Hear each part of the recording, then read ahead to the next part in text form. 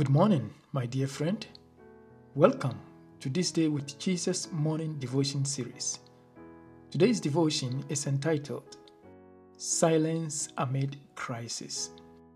Anytime crisis strikes, we turn to the book of Job because the book offers a rich theology about suffering. Job, a man of reputable affluence and someone highly commended for his lofty moral standards, in just a jiffy became the most derided person in his country. His livestock, laborers, and offspring concurrently perished in just one day. As if that were not enough trouble, Job became very ill with ulcerated skin disease. Why should the upright suffer?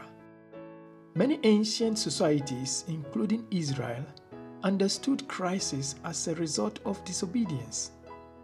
The book of Job features this causal relationship between sin and crisis in the lengthy talk of Job's sympathizers.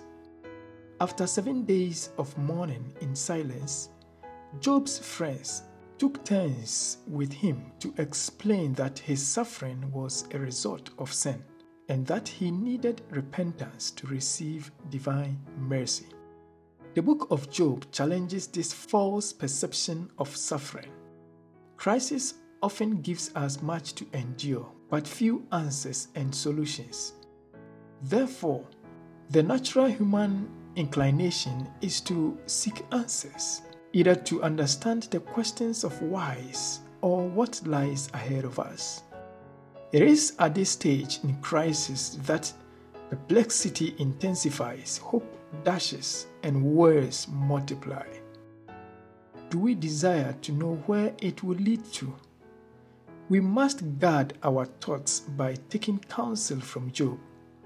If only you would be altogether silent, for you that would be wisdom. Let us pray.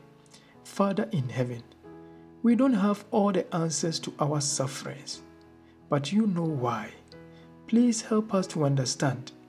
In Jesus' name we pray. Amen. Jesus, Jesus, how I trust Him, how I proved Him more and more. Jesus, Jesus, precious Jesus, oh, for grace to trust Him